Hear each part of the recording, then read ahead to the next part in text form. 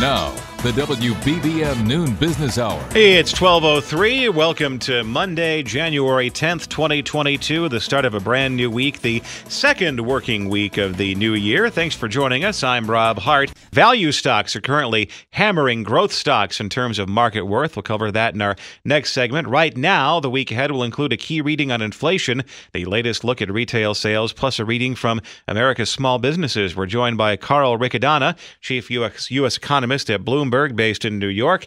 Carl, thanks for joining us today. The Consumer Price Index will be released on Wednesday. And what do you expect that to tell us about the state of inflation? Well, it's not going to look pretty at the headline figures, and good afternoon. What we're expecting to see is consumer inflation accelerating further. Last report we saw was about 6.8% inflation growth in the U.S. economy. As the December numbers come in, we're expecting that to accelerate now above 7%, which would put us at the fastest rate of inflation since basically 1981-82, and that is an uncomfortable number for policymakers, and that goes back to what Elisa was talking about in her segment just now, where we have a Fed which is forced to respond to economic realities, and that means they're going to act sooner and more aggressively than what markets were pricing in, and the equity market certainly doesn't like that based on the tone of trading today. And what is that? When will this crest? You know, we're talking upper sixes, 7% inflation, figures that have not been seen since 1982. Will that begin to crest with the first interest rate hike or sooner? Well, I actually think we're getting to the point where we'll start to see some of that crest. So a notable feature in this upcoming Consumer Price Index is that energy inflation actually won't be adding to the month-on-month increase. So we've seen a huge run-up in energy prices, and that absolutely has been contributing to the inflation numbers. But there's some very preliminary signs that maybe that is finally starting to roll over. Last week, we saw a national manufacturing survey where we saw price pressures coming down quite considerably. We may start to see some evidence of that in the small business survey. So we're getting some of the faint signals that we could be approaching the high water mark here, but the disruptions related to Omicron are going to only exacerbate all of these supply chain issues that have been so significant in terms of driving the inflation narrative over the last year. So I think until we get past the Omicron wave, we're not going to see much relief then, as the market is pricing in a Fed that is going to respond to this inflation. And as the Omicron wave subsides, we should start to see some signs of relief as we get around to the March, April, and May statistics. And then, Carl, very quickly, wholesale inventories rise strongly in the fourth quarter. Does that mean we have turned the corner in a way in the supply chain crunch? I fear that may just be a reality of activity dropping off of a cliff as Omicron permeated the economy in the back half of the month of December. We'll see more evidence of that when we get the retail sales numbers for December coming up this Friday. Thanks a lot. Carl Riccadonna, Chief U.S. Economist, Bloomberg, based in New York. Coming up, an update on the battle between growth stocks and value stocks. Lunch money for all generations. This is the WBBM Noon Business Hour. Since the end of November, value stocks are vastly outperforming growth stocks. Let's discuss the trend and what may lie ahead with Mark Hulbert, investment columnist for the Wall Street Journal, Barron's, and MarketWatch.com, based in Washington. Mark, thanks for joining us today. Whenever there is a little bit of news that is not exactly what the markets are anticipating, I just have this image of that scene in the movie Airplane where all the reporters run into the phone booth and it falls over. I feel that's the way for investors as they quickly move to reposition their portfolios to try to react to this news that wasn't quite what they were anticipating. And there seems to be a lot of that happening these days. Well, yeah, that's a great analogy. I haven't thought of that before, but it's such an illustration of how Wall Street is always reacting to what has already happened, as opposed to what it's supposed to do. Is we're supposed to be anticipating what's coming down the pike. So it's like trying to drive by looking in the rearview mirror, to use another analogy. So, and it's especially the case when we look at the relative performance of value and growth. As we know, growth stocks, which are the ones that are of companies that are growing the fastest and are the investor darlings of Wall Street, they've been really on a tear for a number of years. But people have been expecting for all that time that value stocks, those that are out of favor but are trading for low prices relative to earnings and sales and so forth, that they would come roaring back. And they seem to be doing that, at least temporarily, if not more than that, since November. And it's investors want to shift out of the tech sector and into banking, more or less, because in a higher interest rate environment, it's more profitable to lend money. Yeah, that's one of the rationales, though it seems like there are many different rationales. I think the general theme is that some of these tech stocks were getting awfully pricey. You were basically anticipating many years of blistering growth, and all it takes is a little bit of a downtick in your expectations of how fast they'll grow, and of course their prices come roaring back. This is why value stocks are often attractive. These are the stocks that are, as I was mentioning, trading for relatively low ratios of price to earnings, price to sales, price to book value, and so forth. And so they have some downside protection and are better value for the future. And when it comes to getting into those value stocks, is it too late to get in while the getting's good, or is the timing still good? Well, that is the $64,000 question. I think I've lost track of the number of times where people said that value has finally turned a corner in its battle against growth. You may recall it was last March, just 10 months ago, that we actually had a period of even stronger growth for stronger returns for value over growth. And people said, oh, okay, this is the beginning of a long-term trend in which value would lead the market. And then, of course, almost immediately it turned back down again, hit a bottom in November, and here we are again. So I'm afraid it's going to be very hard to predict what the future is like just on the basis of what's happened since November. Well, thanks for the insights this afternoon. Mark Hulbert, investment columnist for the Wall Street Journal, Barron's, and MarketWatch.com, based in Washington. Coming up next, a surprising number of people don't know their credit card interest rate. We'll tackle that next. The only program dedicated to currency events. You're listening to the WBBM Noon Business Hour. Many people aren't aware of one key aspect of their credit cards, and that is the interest rate. Let's learn more from Matt Schultz, Chief Credit Analyst at LendingTree, based in Austin. Matt, thanks for joining us today, and it's safe to say that is a piece of knowledge that could potentially save you a lot of money. Yeah, it's a really big deal, and it's kind of a disturbing number for sure, because if you do have credit card debt, it really is important to understand what that interest rate is so you can know exactly what you're up against, but also so you can take action to potentially change that rate and make things better for yourself. And where on your credit card bill can you find the interest rate? Because in some places that's on like page 4 or 5 of your statement, depending on how much activity you have on a monthly basis. Yeah, generally speaking, it's pretty easy to find on your monthly statement on your credit card, or if you just log into your credit card issuer's website, that should be something that you should be able to easily find. But if you end up struggling with it, you can always just pick up the phone, call your credit card issuer, and ask them what your rate is. They'll be happy to help. Average credit card rate is 16.3%, but that could hit 17% by the end of the year. And if you do carry a balance, it probably behooves you to either find a low interest or a no interest credit card, and those things do exist. They exist, and they're really common today. They weren't necessarily in the early days of the pandemic, but they are now. And lots of these cards give you 15 months, 18 months, even 21 months where you do not accrue any interest on that credit card debt.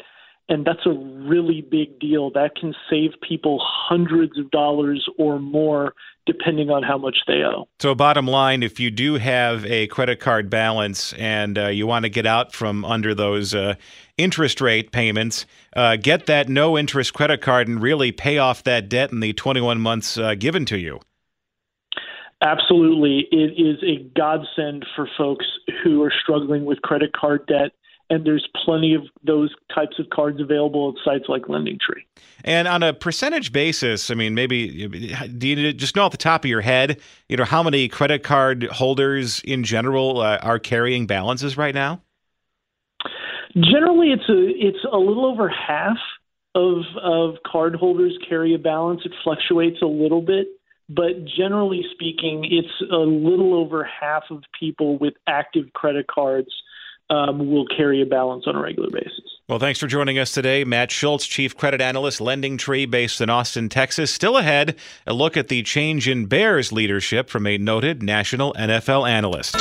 The WBBM Noon Business Hour continues. Good afternoon. I'm Rob Hart. These are the top stories on News Radio WBBM. The Bears have fired General Manager Ryan Pace and Coach Matt Nagy. We'll get perspective on the move from a leading national expert on the NFL. This is Rachel Pearson. The Chicago Teachers Union says it's making progress in talks with Chicago Public Schools, but they remain at odds over a few key issues. It's Stock Picker Monday. We'll get a couple of suggestions from an investing pro. WBBM Business. The markets are lower. The Dow is down 388 points. The NASDAQ is down 219. And the S&P 500 down 54. AccuWeather says plenty of sunshine today. Breezy and very cold. Today's high 18. Wind chills around 0 at times. Right now we have sunny skies, 16 degrees at O'Hare, and a wind chill of 1 above. It's 12:31. Topping our news at the half hour. Bears Chairman George McCaskey set to hold a news conference about a half hour from now to discuss the dismissal of team general manager Ryan Pace and coach Matt Nagy. The team struggled to a 6-11 record in what was Pace's 7th season as GM and Nagy's 4th as coach. We'll carry the McCaskey news conference live starting around 1 o'clock. We'll also discuss the situation with Mike Florio of Pro Football Talk at 12:39. The Chicago Teachers Union still pushing for remote learning while the city is standing its ground for in-person instruction. Mayor Lori Lightfoot said Chicago Public Schools will not relent in its efforts to return students to in-person learning as soon as possible, to which the Chicago Teachers Union responded, "The mayor is being relentless, but she's being relentlessly stupid." CTU President Jesse Sharkey joined other union members outside Spry Elementary School with an update on their negotiations. He says they've made progress, with CPS offering high-quality face masks to students and staff, but they remain at odds over a few key issues. The question of remote instruction, the question of widespread testing, and the question of a metric that would allow individual schools to flip to remote if there's an outbreak at the school. Both sides say they remain hopeful an agreement will be reached. Rachel Pearson, News Radio 105.9 WBBM. It's 12:32 as the noon business hour continues. Markets are in the red today. We're joined by Gary Kaltbaum, President, Kaltbaum Capital Management, and Fox News business contributor based in Orlando, Florida. Gary, thanks for joining us once again. When you talked to us at 10:20, you said what we're seeing today, especially in the first 6 days of the trading year, has been a sign that liquidity is starting to dry up a little bit. And some of the market activity today, or at least the last week, this kind of looks like investors playing musical chairs, trying to get into safer holdings before the music stops. Yeah, when the market gets defensive, it goes defensive, and that means money de-risks out of the most volatile movers in the market, the Teslas and things like that, and finds a home in places like a Procter & Gamble and recently the financials. Why? Because interest rates on the long end went up. Interest rates on the short end stay at 0, and the expectation is margin expansion, profit expansion, higher stock prices. So that's what we're getting. But leave no doubt what we are seeing is about interest rates moving higher, not just going higher, but how quickly they moved higher. And we're now getting a readjustment of risk based on that, unfortunately, based on every word out of and every move out of the mouth of Jay Powell. And I just wish they'd all go away. I just remember a time where we can bet on the market on earnings and revenue growth and not on one man's whims on how much money he's going to print. Well, there is a great deal of stimuli that the markets are reacting to. You do have Fed policy statements. You also have concerns still over how Omicron is going to affect various parts of the supply chain all over the world. And then you also, as we talked about before, there's some big questions about growth in 2022. And as you try to digest all of those metrics and all of those data points, this is the end result. You have investors very jittery. Uncertainty breeds uncertainty in the market, and you're getting it in droves right now. And you got to remember something. Arguably the most powerful man on earth who created inflation did not see inflation, got it wrong on inflation, and that, I think, you get a markdown in the market just on credibility also. You combine that with very high valuations, and look, you cannot forget COVID. Not just, we can talk about whether it's a bad COVID or a good COVID. The fact of the matter is it affects the economy. A lot of people are not working. That affects the economy. And the one thing I'm watching closely right now, the retail stocks in the market are getting crushed. And I'm always a big believer that the market has a voice. And I'm asking the question, what's going on with the economy when they're crushing retail stocks? And that's something that has to be watched really, really closely, because you have no longer a Fed easing. You have a Fed being forced to tighten monetary policy with probably a slowing down economy, and that's not good news. The next signpost is earnings season. What would that take to kind of calm the jittery markets right now? Normally, I would say earnings mean a heck of a lot. I think it takes a backseat right now. When you've dealt with central banks that have printed $30 trillion, kept rates at 0% for a long time, in some areas negative, that really is what's front and center on the market right now with the COVID. I always watch earnings. I'm always looking for the companies that are doubling and tripling their business and earnings over a 3 or 4 year period. Those are usually your best stocks, so I will not lose focus on that. But right now, I'm not so sure we're going to get big reactions either way because of it. Now, it sounds like you have a very pessimistic take on where things are right now, which kind of flies in the face of a lot of the bullish predictions for 2022 by lots of other analysts. Well, I'm just worried valuations are in the trees, and I'm a big believer that this market has been riding on a sea of liquidity that's now being pulled.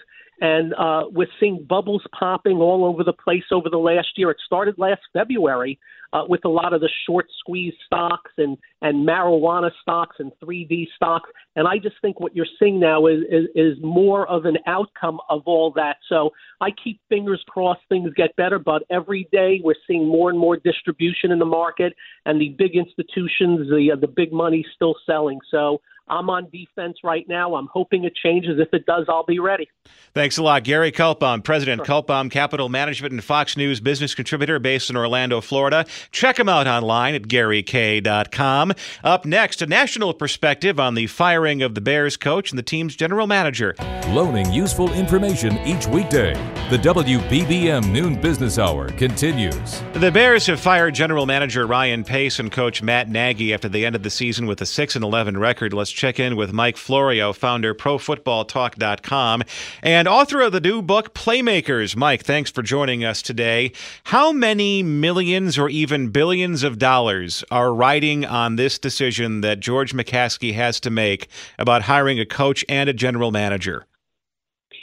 Well, it's a great question. You don't think of it that way because the reality is the Bears are going to continue to make millions and billions regardless of who the coach is, regardless of who the GM is, regardless of how many games they win or don't win. Every franchise will say our goal is to win the Super Bowl every single year. That's a horrible way to define success in the NFL. The better way to define it is let's take a look at the balance sheet.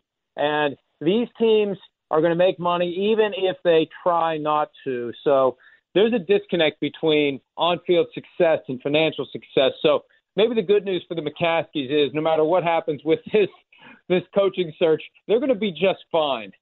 Well, I mean, you've had a very long relationship with our friends at 670 The Score, so you know that grousing about the Bears is a civic religion in Chicago. But for all of the cynicism about the team that may exist among football fans in the Chicago area, it is still a marquee franchise in the NFL. It is still a national brand, and good Bears means they're playing at 3 o'clock on Sunday. They're on Monday night. They're on Thursday, and that's probably really good for the NFL writ large that a big market team is playing on a big stage and generating big market TV numbers. Oh, absolutely. And the one question that ownership needs to ask is, what will Ted Phillips' role be in the football operation moving forward? He's been the team president since 1999. They have only 3 playoff victories during that window. He's the one who's hiring the general managers. He's the one who's hiring the head coaches. And these positions, and most teams have someone like this, who is basically in charge of the football operation, not part of ownership, but also not so connected to the football operation that the same kind of accountability applies to that person as it does to the coach and the GM. So at some point, the focus needs to slip to Ted Phillips. Now, maybe it'll happen this year. Maybe it'll be quiet. They won't want to embarrass him. He'll have different duties. He'll shift into a different role, whatever it may be. But that's the real challenge. And this is the opportunity with a new coach and a new GM. And this is nothing against Ted Phillips, but I just think when you look at 20-plus years with 3 playoff victories, you have to wonder, when you consider the city, the fan base, and everything the Bears have going for them, why aren't they better than this? And at some point, when you have an executive who's basically the surrogate for ownership, it's time to get a different executive to serve in that role. And then are the stakes even higher for this coach and general manager search just because the stadium negotiations between, the Soldier Field lease and possibly moving to Arlington Heights, that's playing in the background? Well, there's always more leverage for those kinds of things when the team is good, but the stadium's going to be full regardless of whether they're a perennial playoff team or regardless of whether they're competing with the Lions for the basement of the division, as they've been in recent years. And for the most part, they went to the playoffs 2 out of 3 years. The cupboard isn't completely bare, but it will be a factor. And it always helps to be better when you're trying to rally support for those kinds of moves. But again, these teams are all going to make a ton of money, especially with legalized gambling spreading. And it doesn't matter whether you win or lose. What matters is that you are indeed playing the game so people can bet on it. Thanks for joining us today, Mike Florio, founder of ProFootballTalk.com and author of the new book, Playmakers. Join us at this time tomorrow for Travel Tuesday, and still to come, our Monday Stock Picker. Compounding your interest with an economy of words. This is the WBBM Noon Business Hour. It's Stock Picker Monday, and helping us out this afternoon is Michael Palumbo, founder of MJP Capital and author of the book Calculated Risk, based in Chicago. Michael, thank you for joining us today. And your 2 stocks of the week are 2 names that are pretty much known to everybody. So let's start with the first one, which is the cornerstone of any tastefully appointed kitchen. Good afternoon, Robin. Thanks for having me on. Yeah, that's not just by accident that everyone should know these names, because we're looking at more quality names that can weather this storm that's happening right now on Wall Street. And they're punishing the high beta names. And, I think these 2 names that I'm giving you are going to be able to weather this storm, and it will be higher 6 months to a year from now. I want to caution investors real quick that this is not a 1-week quick scalp type name. This is a name that you put in your portfolio, and then you just not even think about it for 6 months, and then you'll be happy when you look at it again. So first one, Williams-Sonoma. It's a stock that certainly has benefited from the stay-at-home situation right now, eating at home, and also putting money and investing into your home. So, it's got a great online presence. It trades at 11 times PE, which how many stocks right now trade that cheap? 1.5 times revenue. Stock's down 30% from 2 months ago. So it's been punished in this marketplace like a lot of stocks, but it's not a high beta risky name, and I do believe that when the dust settles, this is a name that's going to bounce back and go back to all-time highs.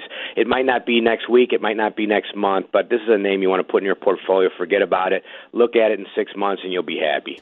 And the next one, thanks to persistent and consistent radio advertising, I have their jingle burned into my brain because I've been listening to it for almost 20 years, and that's O'Reilly Auto Parts. Yeah, another name investors should know. It's a 23 PE name, so a little bit more expensive. But with that expense, with how expensive it is, it's because it's growing at mid 20% and has been doing that for many years. This stock is in the sweet spot of what's going on in the economy right now. Everybody's holding on to their cars. They're just investing into their cars to keep them as long as possible. A lot of consumers don't want to buy new vehicles right now. They're very expensive. So they're using O'Reilly and certainly AutoZone as well to continue to keep those cars running. And I think this trend is only in the early innings that you're going to see this continue. And the main beneficiary is O'Reilly. And even though it trades at 23 PE, that's still cheap in this marketplace. When a lot of stocks are 30, 40 PE, the S&P itself is more expensive than O'Reilly, and it's not growing nearly as fast. So, you want to invest in a stock like this. It's only down 5% from its all-time highs, but that's because it's a quality stock, and I'm even surprised it's down that much. And I think investors should snap it up before it goes right back to all-time highs, and then further after that. I think it's a $1,000 stock a year or two from now. Well, thanks for joining us this afternoon, Michael Palumbo, founder MJP Capital and author of the book Calculated Risk, based in Chicago. The stocks once again: Williams-Sonoma, the ticker symbol WSM, and O'Reilly Automotive, ORLY. You'll find past programs and later today a podcast of this hour at WBBMNewsRadio.com and the Odyssey app.